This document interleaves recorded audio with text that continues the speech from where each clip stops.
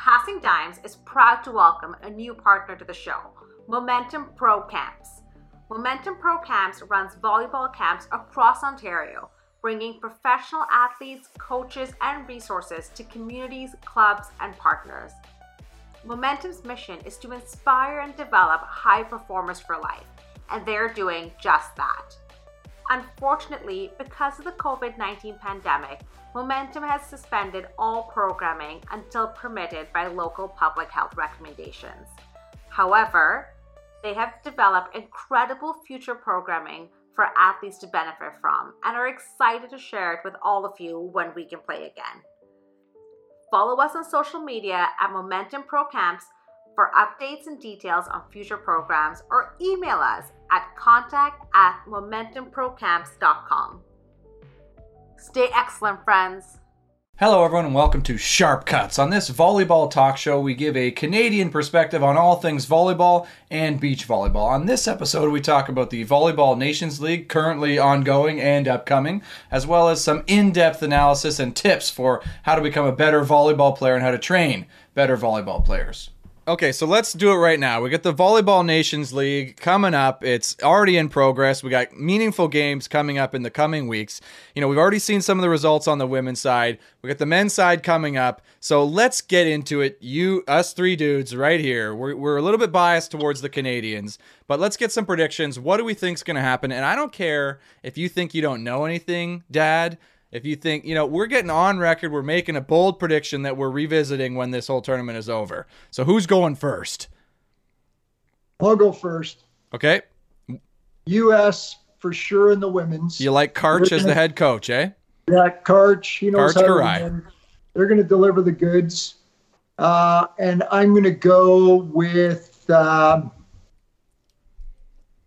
Netherlands. For the men? Yeah. Really? I got to look up right now if they're even in it.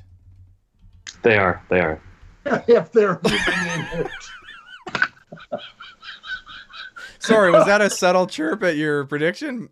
Researching That was like, how do you know? Hey, I was just bluffing earlier on that I didn't know anything about it. You've been studying just for this moment. I know all about it. Oh, I knew it. You're a sandbagger. You like my shirt? For our viewers listening and not watching, the shirt says "Best Dad Ever" with the Canadian flag on it. Yeah, I'm obviously for Canada. Did you buy it yourself, though? Because Garrett didn't know that shirt, so it's obviously not a gift from your firstborn. I did not buy you that. This is my biological father, after all, we're talking to here on the show, so thanks for joining us, everyone. Predicting U.S. and the Netherlands, who Josh confirms they are in the tournament. So a bold prediction there from you, Dad. Okay, I'll go next because I thought I knew a bit more than you, Dad, but you're pulling out great picks. I have no idea what I'm talking about, I guess. I think on the women's side, I'm going to go against you, Dad. I'm going to say Brazil. I think they came out hot. They gave up that first set. That comment, Josh, you were talking about, the one of the players was saying they were just feeling things out, getting to know Canada, then they just squash them. I think that signals to me huge strength coming from that team. I think, too, because of the depth, that's the thing we talked about as well. With teams who are super deep, if they run bench, they spread out the play time, the better your overall team is, potentially the better and further you go, just because when you're out there, you're giving it your best. You're not trying to throw the match or anything. So I won't leave any space for y'all to argue with that prediction. I think on the men's side, though, it's a lot tougher. You got a lot of great teams, a lot of possibilities of teams to go out there and get a win. And, like we had mentioned a few times before as well, teams kind of jockeying for position. Like maybe you don't want to give everything away. So I think I'm going to predict Canada to do pretty well for that reason. I think those boys got a lot to prove. They did really well in the last iteration of this tournament. It's mostly the same team. And I think they got to go out there and let everybody know that, hey, we're coming for you at the Olympics, and we're going to take that sweet money to fund our program for the next squad. So are you saying they're going to do well, or are you going to say they're going to win? Because one of those comments doesn't age well if this goes well. Or you absolutely caught me. I did not fully go all the way in on that. But because you're calling me out, I'm going all in on it. Check it, book it, hammer down. Canada winning the Volleyball Nations League for the men. Comment down below if you disagree with me. I guarantee we're going to get hundreds of comments. Oh, yeah. From the dozens of fans. The only thing you're sure of is that Netherlands isn't going to win. I wasn't sure if they were in the the field tournament. versus the Netherlands. Is that an option? But you're confirming they're in the tournament, Josh, because we weren't sure. I didn't even debate, did I? I just came, boom, Netherlands, and it was like, what? What? It's true, you did. I had to reason with myself a little bit to make that call. Hey, watch out. Like me or my pick? Like, yeah. Hey, there's two things that I can't stand. Those that are intolerant of other people's cultures, and the Dutch. But you, little Austin Powers reference there. But you picked the Dutch. That's why I picked them. Oh, because I can't stand them. You can't. Yeah, and in honor of Rich Van Heusen. Okay, yeah. Fair. Shout out Rich. He's probably not watching. If you are, comment down below. Josh, you cannot escape this. We know, Josh, next gen coach with Canada's beach volleyball national team. We know you can't make predictions for the beach stuff because you get in a little hot water. You don't want to be betting or throwing things out there. But indoors, please tell me you have no conflicts of interest here. I don't think so. And I mean, going third on this really hurts because I think taking the U.S. on the women's side makes a lot of sense. So a team that hasn't been selected that I think is pretty good and running a podcast, this is a team that I was aware of because I didn't really think they were on the volleyball superpower. But Autumn Bailey told me Turkey is legit and they have some really good players. And I'm checking the results right now. They've got a win over Serbia as we are already recording this, and they've got a 3-0 win over Italy. And those are two pretty good volleyball nations. So on the women's side, yeah, I'll take Turkey. I'll take that, and we'll see what happens here. I'm sure some indoor fans are just rolling their eyes because I can't name one player. Well, and we're bitter because you're coming at this prediction game with stats and data and knowledge. When we're just trying to feel it out here. Like it's kind of like, what the heck? Yeah, fair. And then on the guys' side, I'm going to go with Poland. And again, because of our Ghost episode, one of the discussions there was, our team's going to play their bench. Are they going to do this? Are they going to do that? And I thought the comment that really caught my attention was, if there's a country in the world whose fourth left side can win a game at the international level, it's Poland. Like, they're so deep with volleyball players. They're so great. So I'm not really going out on a limb. I'm just picking a traditionally good country, and I'm going to say Poland on the men's side gets it done because... You're so logical. Well, hey, you're telling him he's so logical. That's the same reason I picked Brazil on the women's side. Just because he gave me a compliment, it doesn't hurt you in any way. It does. No, it hurts me. No, stop it. You picked Brazil because they beat down Canada. In a way. You give way too much credit to your former high school competitor who you had to play in her shadow the whole time. But he's talking about Jen Cross, of course, captain of the women's indoor national team for Team Canada. We went to high school together. I mean, shadows were back and forth, let's say. I think she's won the long-term battle, being the captain for Team Canada, and me hosting Soft Rolls podcast here with you two guys. So, I mean, it's a huge fall from grace all around. Now, John, I'm a little curious with the men's team. As a youth coach, do you just have this moment of pride where a guy like Danny Demyanenko, who you've known for a long time, Steve Marr, you got to coach, like, those guys are representing Canada now. So you just get like a nice pat on the shoulder saying like you helped get them to this level. And it's just nice to see former athletes that you got to work with play at this level. Oh, I'm happy for those guys because I know them. I'm happy for all the guys, like Glenn Hoag's son, it's so great for his son to be a dominant player on the international circuit. Do you know his first name? Pardon me? Do you know his first name? Yeah, Nick. Yeah. What story checks out? No, I know. Well, of course. So I'm. You know what? I love the fact that it's the next generation of men in there, and the fact that I had the pleasure of coaching Steve for 1 year, and I was with Danny for a long time. Yeah, but I wouldn't even consider any credit whatsoever for what they've achieved. They went on to have amazing university careers and pro careers and been with the national team program. So I don't carry with me any pride around that. I'm happy for them. And obviously I love the experience of being around those guys. You carry absolutely no pride. No. Because I got, like, among the coaching community, doesn't that have to be just massive bragging rights? Like, you get in the, in the club scene, you're talking over drinks or something with other coaches, like, hey, bunch of players I coach went on to be on the national team. Doesn't that? I mean, that carries some weight, and I feel like, hey, listen, we're cut from the same cloth. Like we wield that when we have it, you know. Yeah, I'm not feeling it. Like they take 17 guys, you've coached 2 of them. That's a pretty good ratio. I don't know if other youth coaches have that ratio, and you're just kind of like, it's fun while it lasted. I got to meet those guys. Yeah, well, no, I'd admit to it. Trust me, I don't have a problem. You're picking this moment to be humble. I mean, hey, great. No. Trust me, I don't have an issue shining a light on my ego or my greatness. But I think the issue is I just lost you guys. No, I mean, yeah. Hey, listen. Hear you. You're frozen on screen, but I can still hear you. This is what happens with sharp cuts. You get this kind of stuff dealing with when you got these bush league guests who aren't going to take credit for their own successes, and then call me out when I pick Team Canada to win. Like, come on, Josh.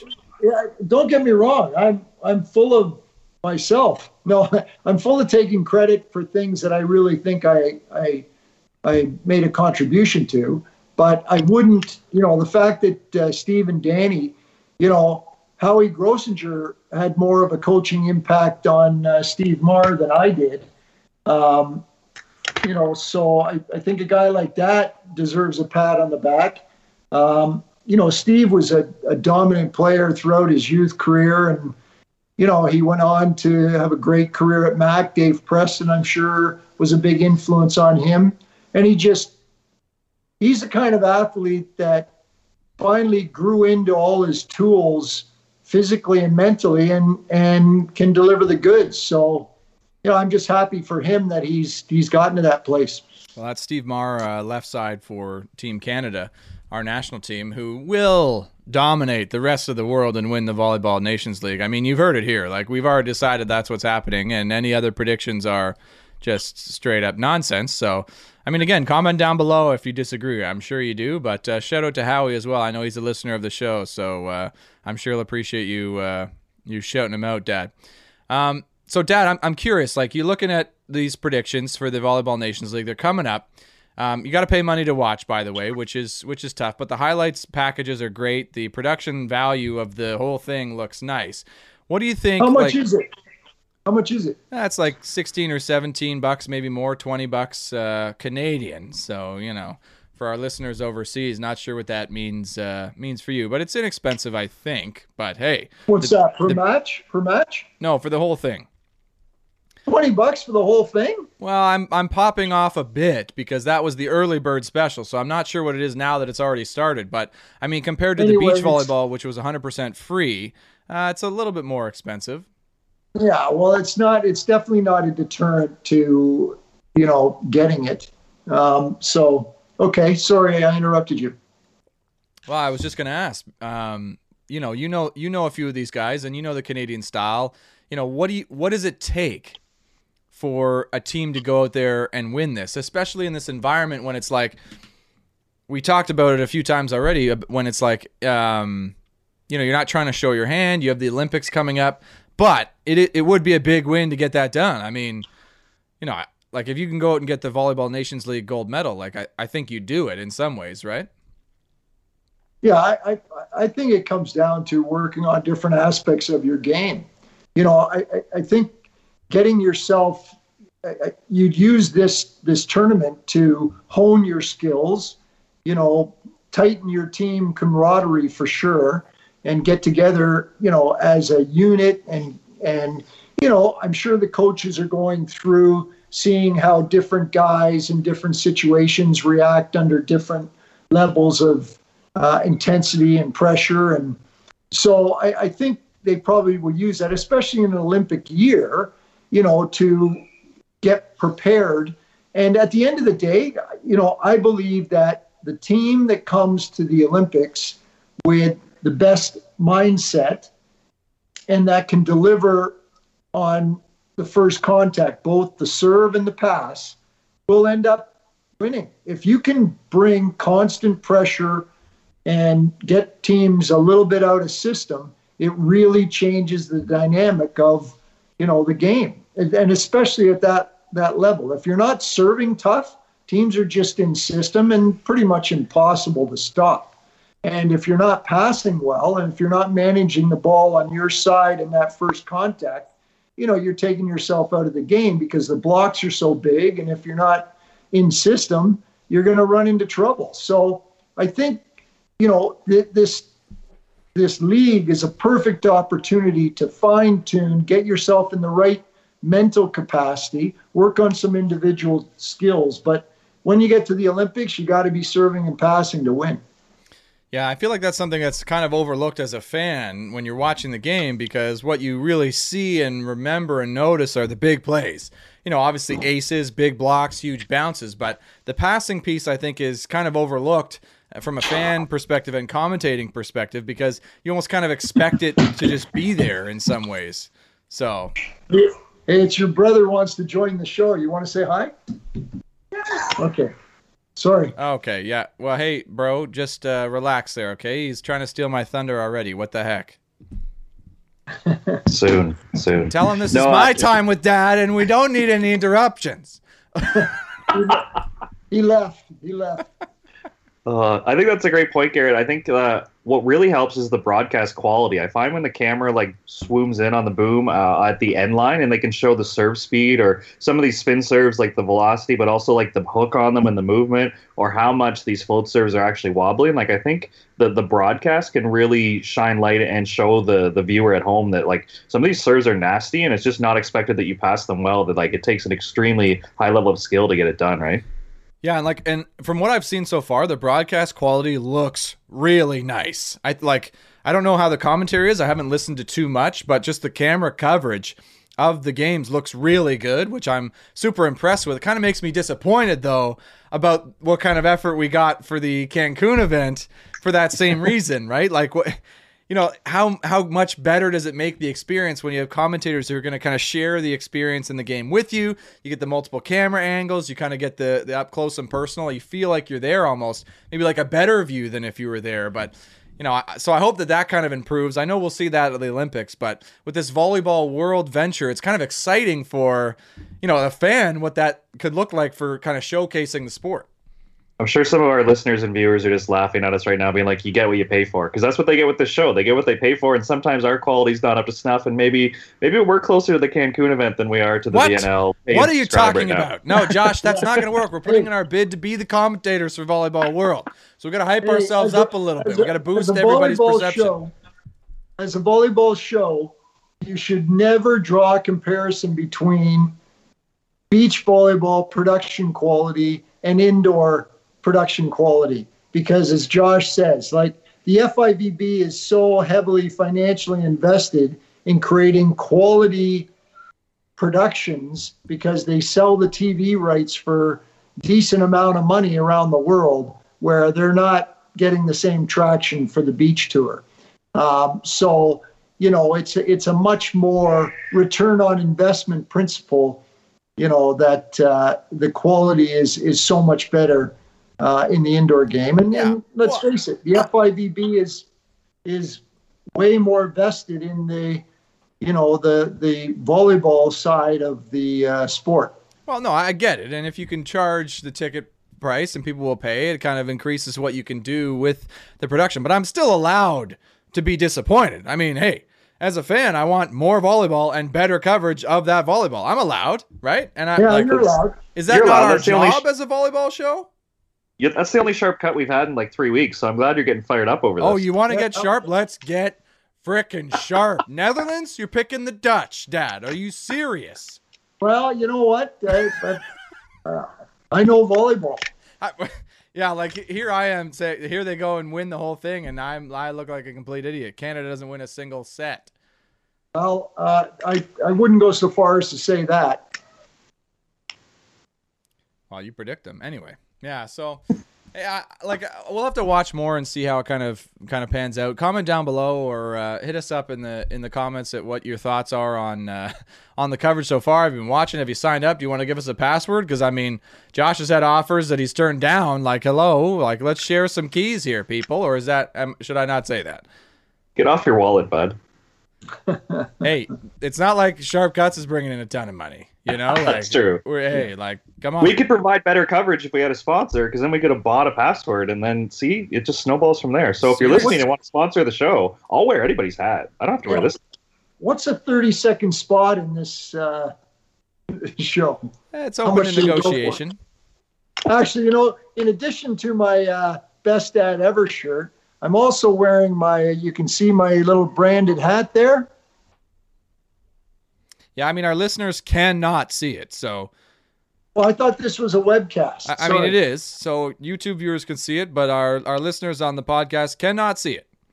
Well, that's what you explained to them. It's the Broder Values hat. Yes, it's a Broder Values hat with a maple leaf on it. I guess a throwback to the Canadian Olympic team from back in 2016. The first women's team to win an FIVB beach volleyball event, if I remember correctly. If you are correct, 2015 they won that event, right? That's true. Yeah, I can't remember who they were coached by, and I'm not really sure that it actually matters at all. I don't think he'd take credit anyways. I think it's all about the players. Yeah, absolutely. No. I take complete credit for that. I'm solely responsible for their outcome.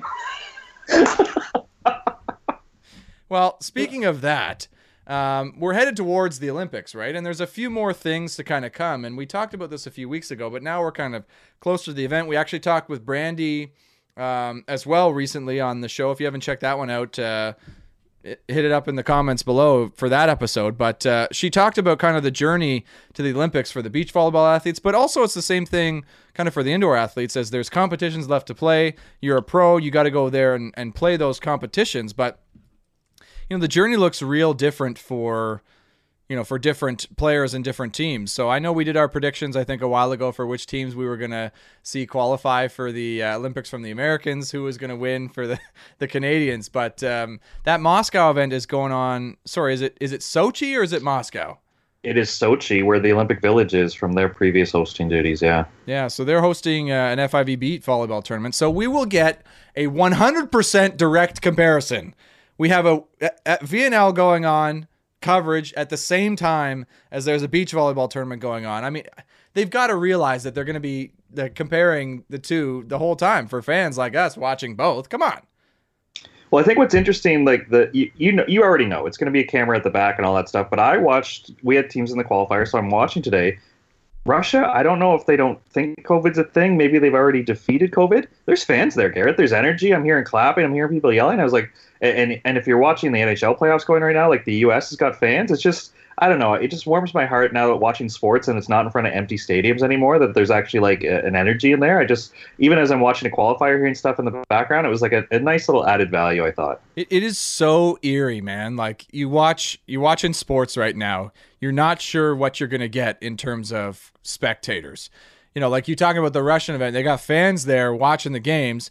You look at the VNL, they're walking out to play the game in masks fully. Nobody's in the stadium. You watch the Toronto Maple Leafs play the Montreal Canadiens in the NHL playoffs. Nobody's in the stadium. It's basically empty. Then you watch the highlights from Florida and Tampa playing, and it's a full stadium. Full people yelling and screaming, going crazy for those games. It's like, wow, what a weird time to be alive. How about the Players' Championship? Did you see Phil Mickelson walking down the 18th fairway? He was people there, right? Surrounded by people like masses. One guy even tried to jump on his back to give him a hug. Oh, yeah, it was crazy. Like nobody, not a mask in sight. These people were walking like thousands of them in mass, like pack, like ants. They do that camera from the top where it looked like unbelievable. I was blown away. And it was, to your point, Garrett, about being eerie, it's foreign now. It's like, oh gosh, look at those people close together like that. That must have been shot before COVID. I know, us being in lockdown for so long here in Canada and specifically Ontario where we live, is like you see people who are close together and it makes you cringe a little bit. You're like, ooh, what are you doing? Because it's been so long of not doing that. But it kind of brings up a thought that looking forward to some of these events, you think about the Olympics, the VNL's got no fans. This is probably the first time that a lot of these international players have played in front of an empty crowd, right? Like I'm thinking about even my university playing days when I played volleyball at university. Like we never played a game really that didn't have people there watching, cheering for either team. So that's got to impact the results in a certain way. You think about the Olympics and you think about the grandest stage of them all, but they may get there to Tokyo, and depending on the state of COVID there may be literally nobody there in the stands watching to play and really give the energy and feed that and really fuel the experience that that is the Olympics. I think that, like, do you guys think that that's got to be a factor in who actually comes out on top? Like, is it going to really change who has the edge to win these games? I guess it was a tough question. Obviously it's going to change the dynamic because the dynamic's going to be different with empty stadiums. So that is a change, but it's a change for everyone, and everybody's experiencing that as a factor. So are there certain teams or athletes that perform better when there's a bigger audience there versus not, or that they are grittier, or that are under pressure for the larger crowds and so on and so forth? I think it's the magnitude of the event itself. I think with respect to the Olympics, that the entire world is watching from a broadcast perspective. It's not so much just who's sitting in the seats there. It's that this is truly the pinnacle of all events for certain sports. The 100-meter dash, as an example, it won't matter that there's nobody in the stadium. It's still the ultimate event that comes around every 4 years. Well, I'm not sure about that. Like, you think about the teams who would be hosting. So for the Volleyball Nations League, it's in Italy, right? You think about the crowd benefit that team might have. For the Olympics, you think about Team Japan, who they're not bad. Like, and with a crowd behind them, jeering the other team, fueling that energy, you don't think that might have some sort of influence that they've now lost and missed out on? Yeah, they're definitely fanatic in Japan. They have some great fans. I think if it's no fans, I agree with John. Like, there's no advantage, and everybody gets used to it. I think when there are fans, like one of my best moments of watching volleyball was remember when Josh and Martin were at the Olympics, and Josh had his crew of I'm not going to say they were drinking, but they were definitely drinking during or before games. And when they played Nikolai and Lupo, you could see that Nikolai and Lupo were getting visibly agitated about the crowd. They were trying to get the refs to kick them out of there. I think if you have a rowdy crowd, that's an advantage for the team. But if everybody's playing in front of nobody, well, then I think the best teams are just going to win, and there's no advantage positively or negatively for any team. But I think if there's a crowd there, that's when it gets one-sided in a hurry, I think. Yeah, see, I got to think, though, because as a fan and a spectator, you want to believe that some of the higher energy, higher intensity players, some of the fan favorites that you watch, who get celebrated, hype up the crowd, kind of really play it up, that they fuel and feed off that. And without it, what do they really bring? They'll probably be a similar player, but do you think that moves the needle in any direction? Like, you think about a player like the right side for Italy, on the men's side. I'm drawing a blank on his name right now, but he's a pretty famous guy. He's got the mohawk. Gosh, what's his name? Anyways, this is a volleyball show and we can't name it. I know, how embarrassing. It's on the tip of my tongue. It'll come to me. But super energized guy, gets super fired up. The crowd, his teammates, the Team Italy getting really fired up. And without any of that, and it's kind of silent out there, it really comes down to focus and what kind of energy can you generate yourself. I got to feel like that's a factor. You guys are telling me no? Friend of the show, Jeff Miller, started an amazing golf brand called Club Jason. Designed with quality in mind, Jason sets no limits on comfort, feel, and appeal. They are devoted to growing the game of golf and creating opportunities for those who could benefit greatly from a little extra support. 10% of all sales will go to a Club Jason scholarship for a female golfer. An additional 10% of all sales will go towards junior golf programs in Ontario. Club Jason wanted to pass on some savings to you, official friend of the show. Use promo code DIMES, that's DIMES, at checkout to receive 15% off your order. Jason also offers free shipping in North America on any order over $99. Visit clubjason.com, that's CLUBJSON.com, to check out their amazing clothing and to learn more. Jason, join the club. Well, I agree with Josh. It's only a factor for the home team crowd. If there's no home team crowd and there's just no crowd, then no. I remember one of the biggest, seventh men advantages ever was a CIS tournament in Laval. I think you, Garrett, might have been in your second or third year. It might have been your third year. Second year. Was it your second year? No, third year. Yeah. Not important. Yeah, no, I think it was your third year because Reed was there with Alberta. And anyway, Laval ended up winning the men's championship. And I'm telling you, every time Laval played, the stadium was packed. It had like 4,000 people in there going nuts, like constantly behind these guys. And they were definitely not the best team.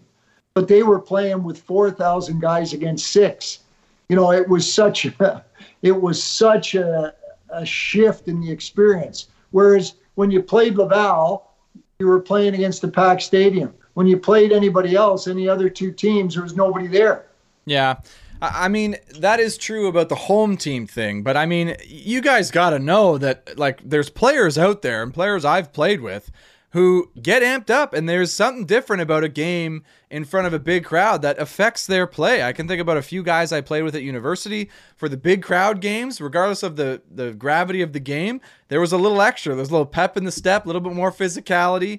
I got to think that there's some players out there like that.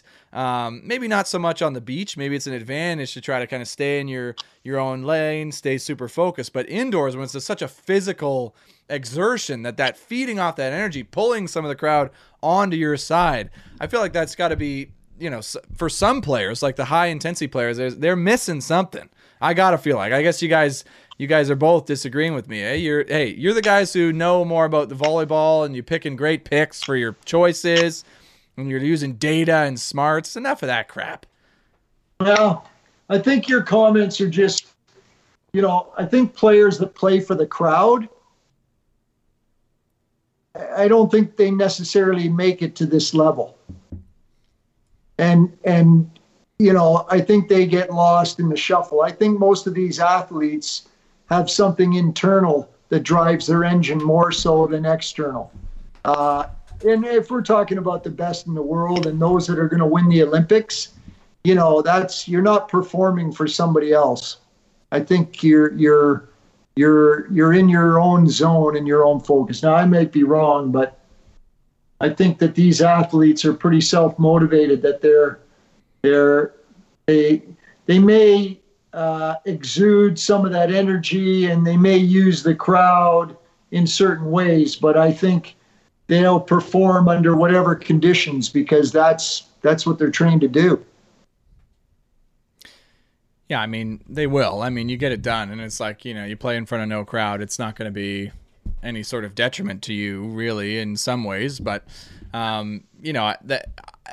for myself personally, I just look at it and go, man, it's kind of disappointing. And I get what people say now when they, want those full stadiums, why people are in such a rush to get back to games like you see in the U.S. and full stadiums, because it is something about sport that just really adds to the atmosphere for everybody involved, right? It just adds that little extra. So it's going to be a unique Olympics, that's for sure.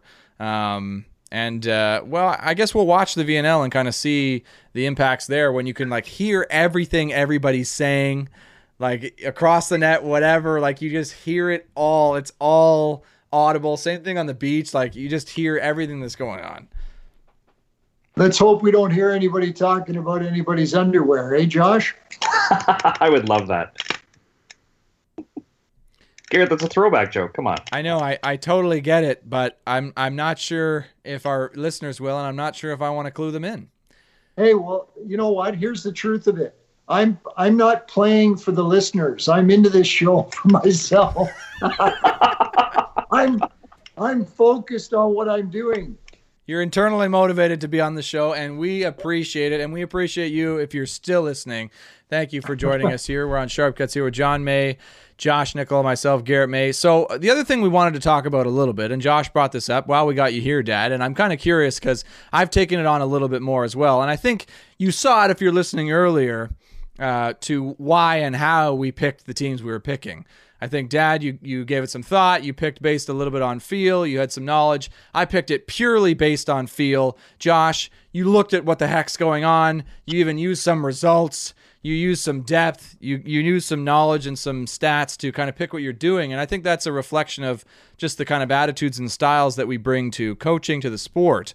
And Josh, I know you wanted to talk a little bit with my dad about just the idea of not being a technical guy, because I would say about myself that I'm not a super technical guy when it comes to volleyball, either playing or coaching. I even said it the other day when we were doing a bit of a seminar with some coaches to say, yeah, I'm not a technical guy. I don't really focus on that stuff. I focus more on the result. But I realize how huge of a thing it is for a lot of people to really focus and get into the nitty gritty of the technique. And I know I got that a little bit from you, Dad, but I think maybe you've changed a little bit as well over the years.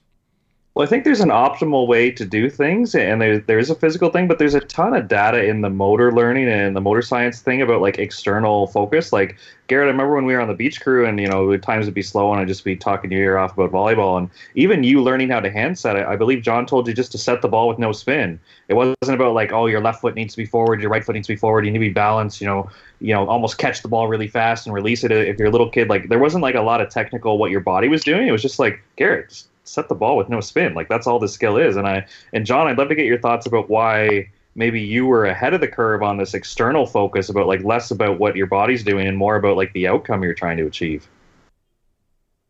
Well, yeah, I think it's philosophically, I just think we, especially when you're training, say twice a week, or, you're dealing with a club team versus a university team or versus a national team. I don't think there's enough time to get the volume of contacts in if you're spending too much time adjusting technique. Now, if there's blatant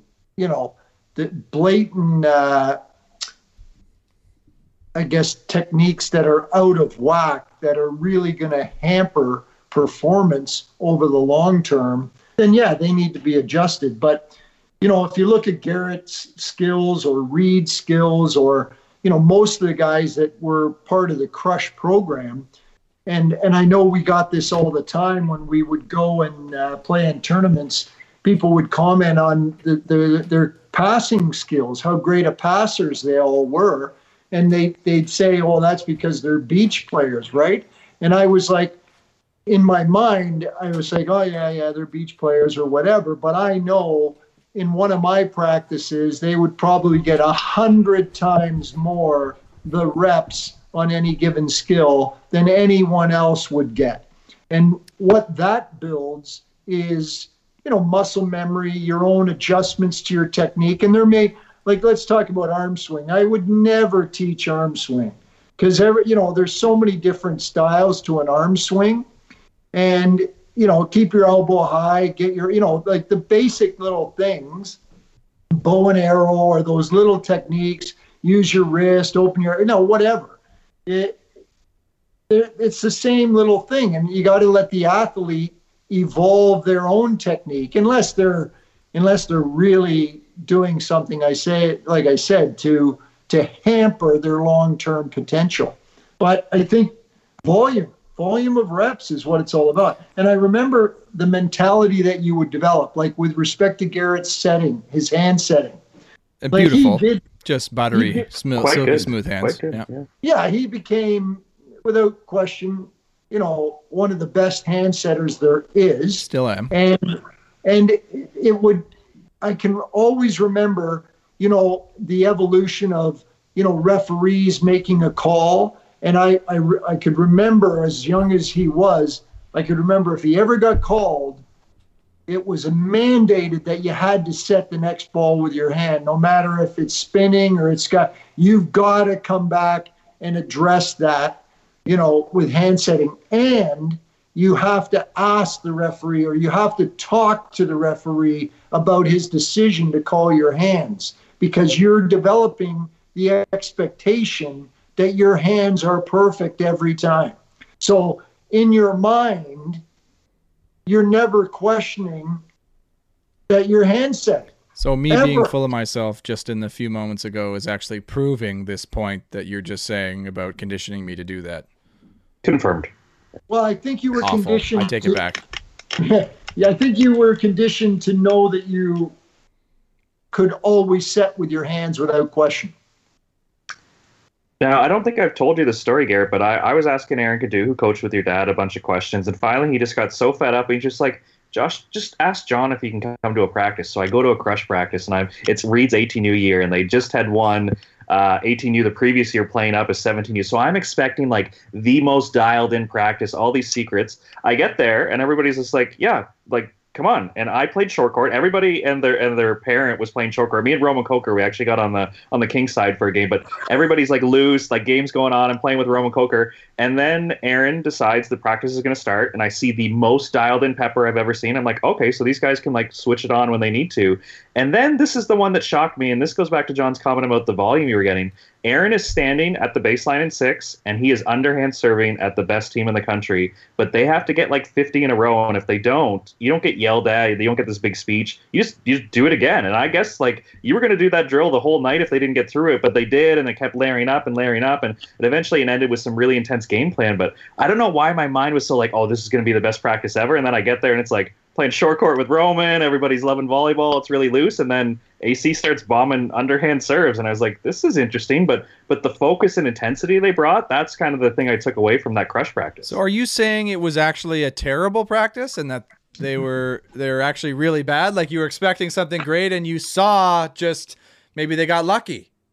I didn't expect underhand serving to be happening at the best club team maybe of all time. Don't chirp it though. Dad had a wicked underhand serve.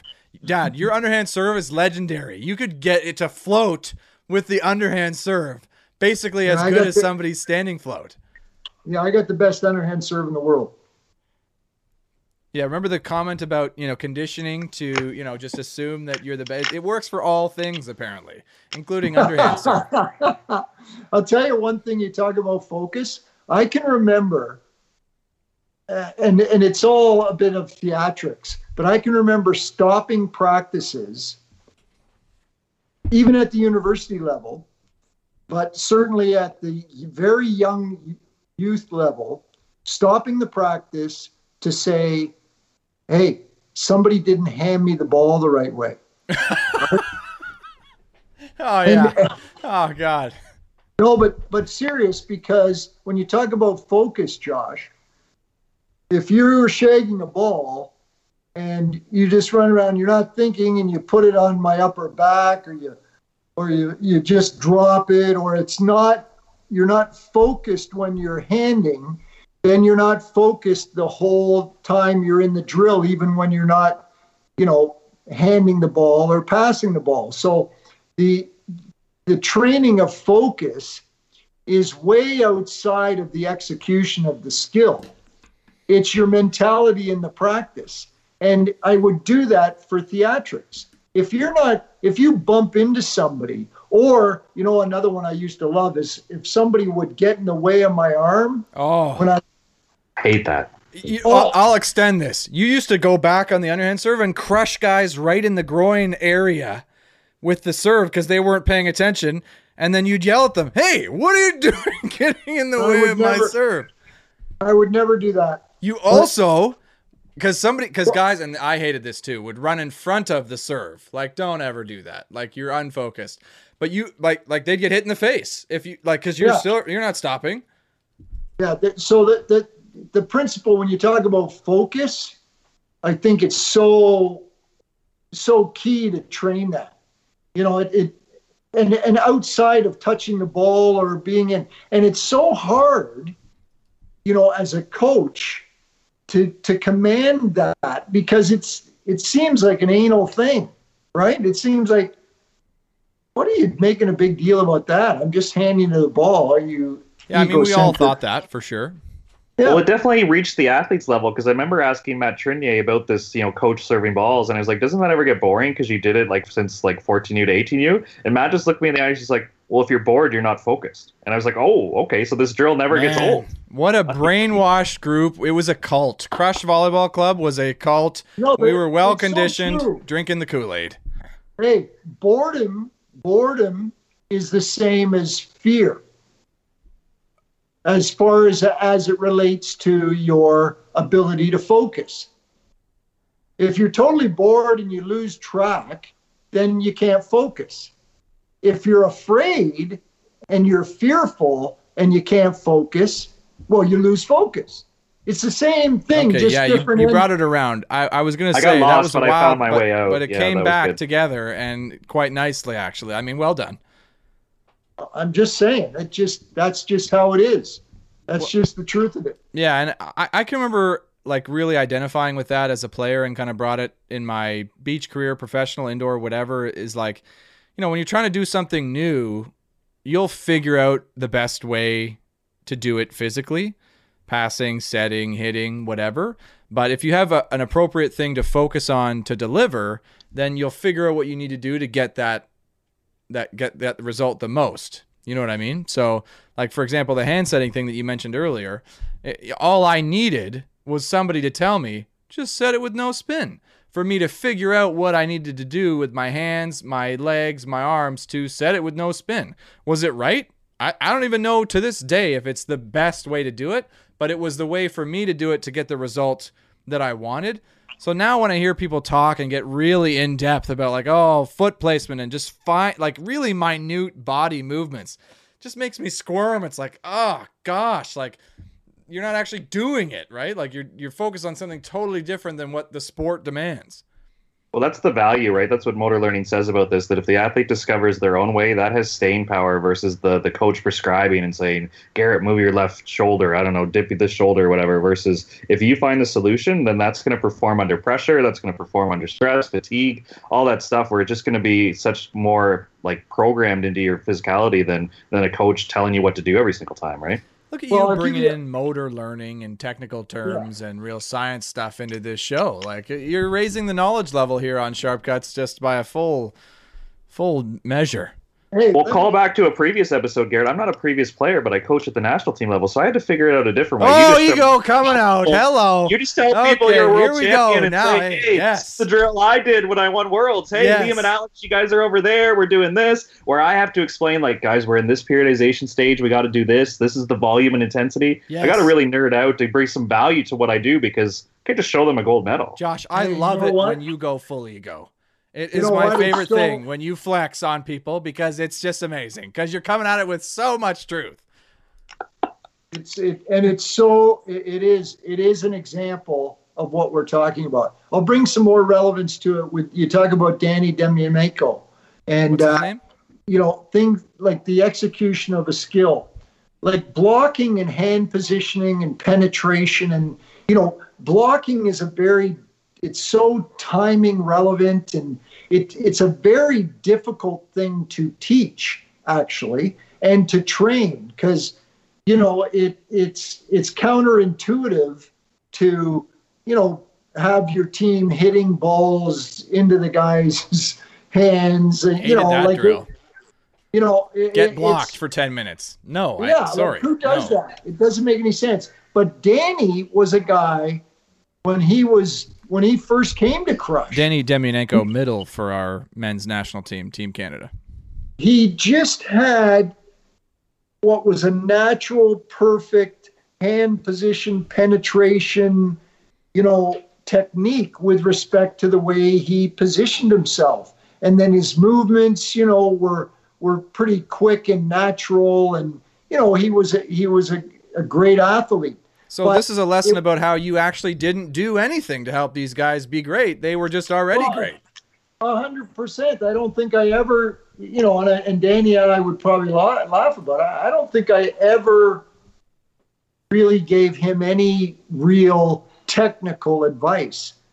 I was just there for him, supporting his greatness. I'm going to quote that, put it on a picture. John May, I was just there. And then right underneath it, like 14 national championships or whatever Crush has over you and Yeah, Reed's your whole career, resume, right? Like, Dad. Well, no, Just it's every true. win. I was just It's there. true to a certain extent. It's like this. I was watching the first episode of the Tyson series. You know, the show on Mike Tyson. Have you heard about this? I saw it. I saw it. It was going to be on TV. I didn't watch it, unfortunately. Well, Gus, and I forget his last name, but his original trainer that took him under his wing and the origin and helped him evolve into being like the amazing heavyweight champion that he was in the early stages. And he was there. He was just there. Did he teach him all those techniques? I think it was a couple of other guys that actually would take him through some different movements and things. But he played a father figure to the guy and gave him that fundamental confidence and helped him establish some sense of focus. Now, I wouldn't draw the comparison between, Tyson and Gus and me and Danny by any means. I would. I think me, Danny, all the Crush guys are about as equivalent in terms of stardom, celebrity, accomplishment in our sport as Mike Tyson, for sure. Well, no, but you know what? Truthfully, you all have accomplished great things in the sport, and it's because of your will to do so, and Danny's will to do so. Like truthfully, but there was not a lot of technical direction. Okay, so I'm going to stress this point because I like what you're saying, but I feel like it's not hitting home, what you're trying to get at so much. I know what you're talking about, but for our listeners out there, so say somebody comes up to you, a player or coach, doesn't matter. Say, hey, John, I'm really struggling with, my passing. I'm thinking my feet aren't in the right place. Like, my on my arm position, my platform, like my steps, like what kind of footwork do you think I need to kind of practice? And what's the footwork to put together a proper pass? Like somebody asks you that, what would you say? How would you respond? Well, I'd quickly shift the focus off of their footwork into then the fact that they're thinking it's their footwork. Because that's not the issue. If they've established what's in their way, then that's the first thing you probably have to remove. Now, there's two ways to remove it. Change it or make it not the issue. And to change someone's footwork may not necessarily be the real issue. The real issue is they're not getting the job done because they think it's their footwork. If somebody came to me and said, it's my footwork, well, then that's obviously what's in the way. To me, it's mental. Now, it's not that I wouldn't say, hey, when you're passing from your left, get your left foot forward, or when you're passing from your right, get your right foot forward. Like, it's not that I don't really have a pretty solid understanding of the technical elements of the game and of the execution of skills. Probably do at a significantly higher level than most coaches. But I would never make it the thing.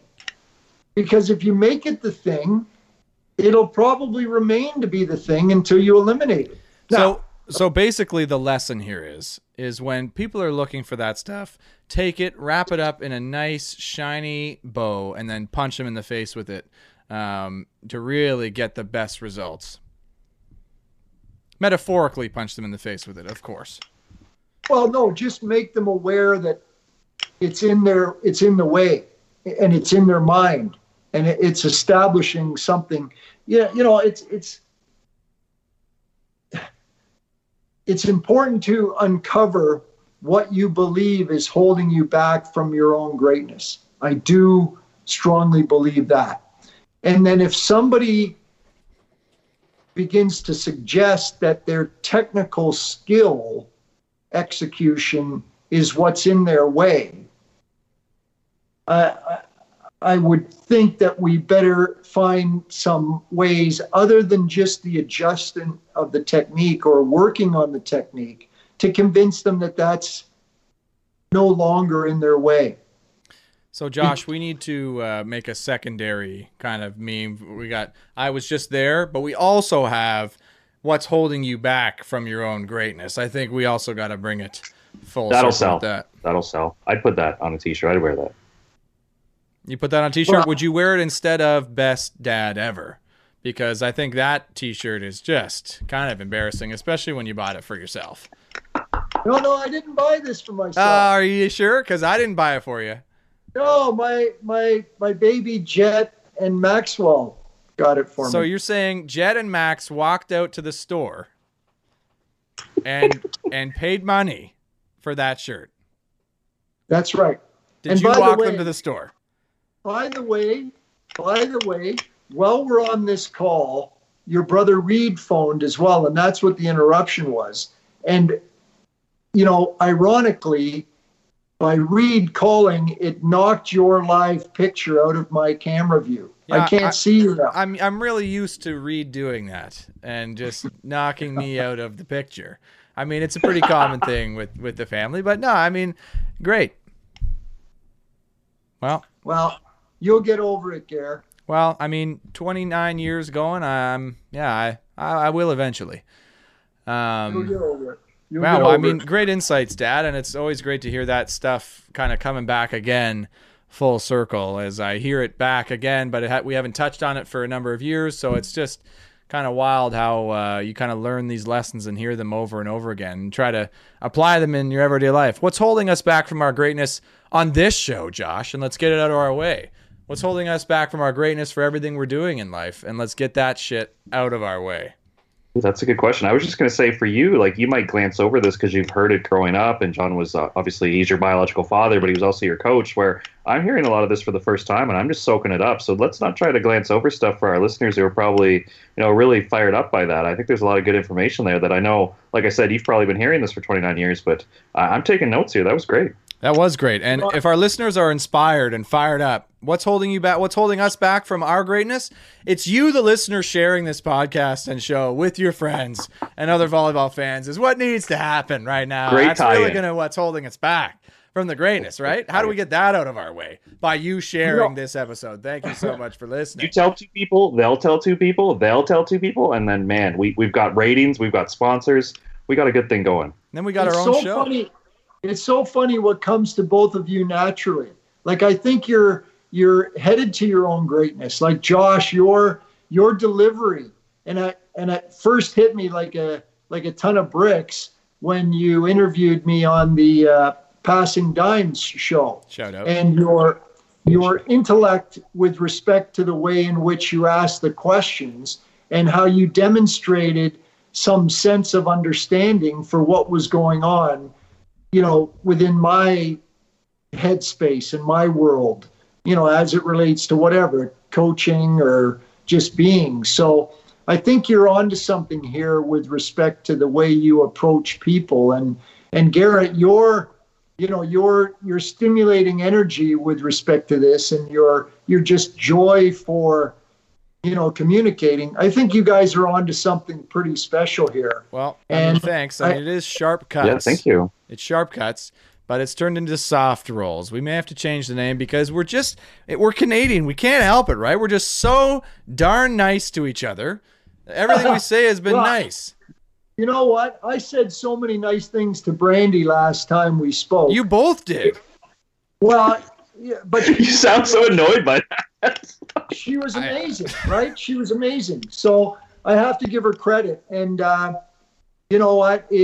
I think we can accomplish way more by helping people, realize their, what's great about them. But having said that, I think it's important when there's things in people's way, we should not be afraid to address them and help them get past them. All right. Well, You know, that's great advice because you are currently in the way of us ending the show. So we're going to have to address what's in our way and get over Okay. because we've gone on for quite a while. And if you're still listening, thank you so much. I mean, we can't thank you enough. All of you, all millions of you, dozens for watching the show. If you're watching on YouTube or listening via the podcast, appreciate it so much. It's been great chatting with these guys, and we're looking forward to more volleyball in the coming weeks and headed towards the Olympics. So if you enjoyed the episode, share with your friends, share with your family, share with your volleyball team, share with your rec team. Hit that like button, subscribe. What do you need, Josh? 5 stars on the podcast? Does that help?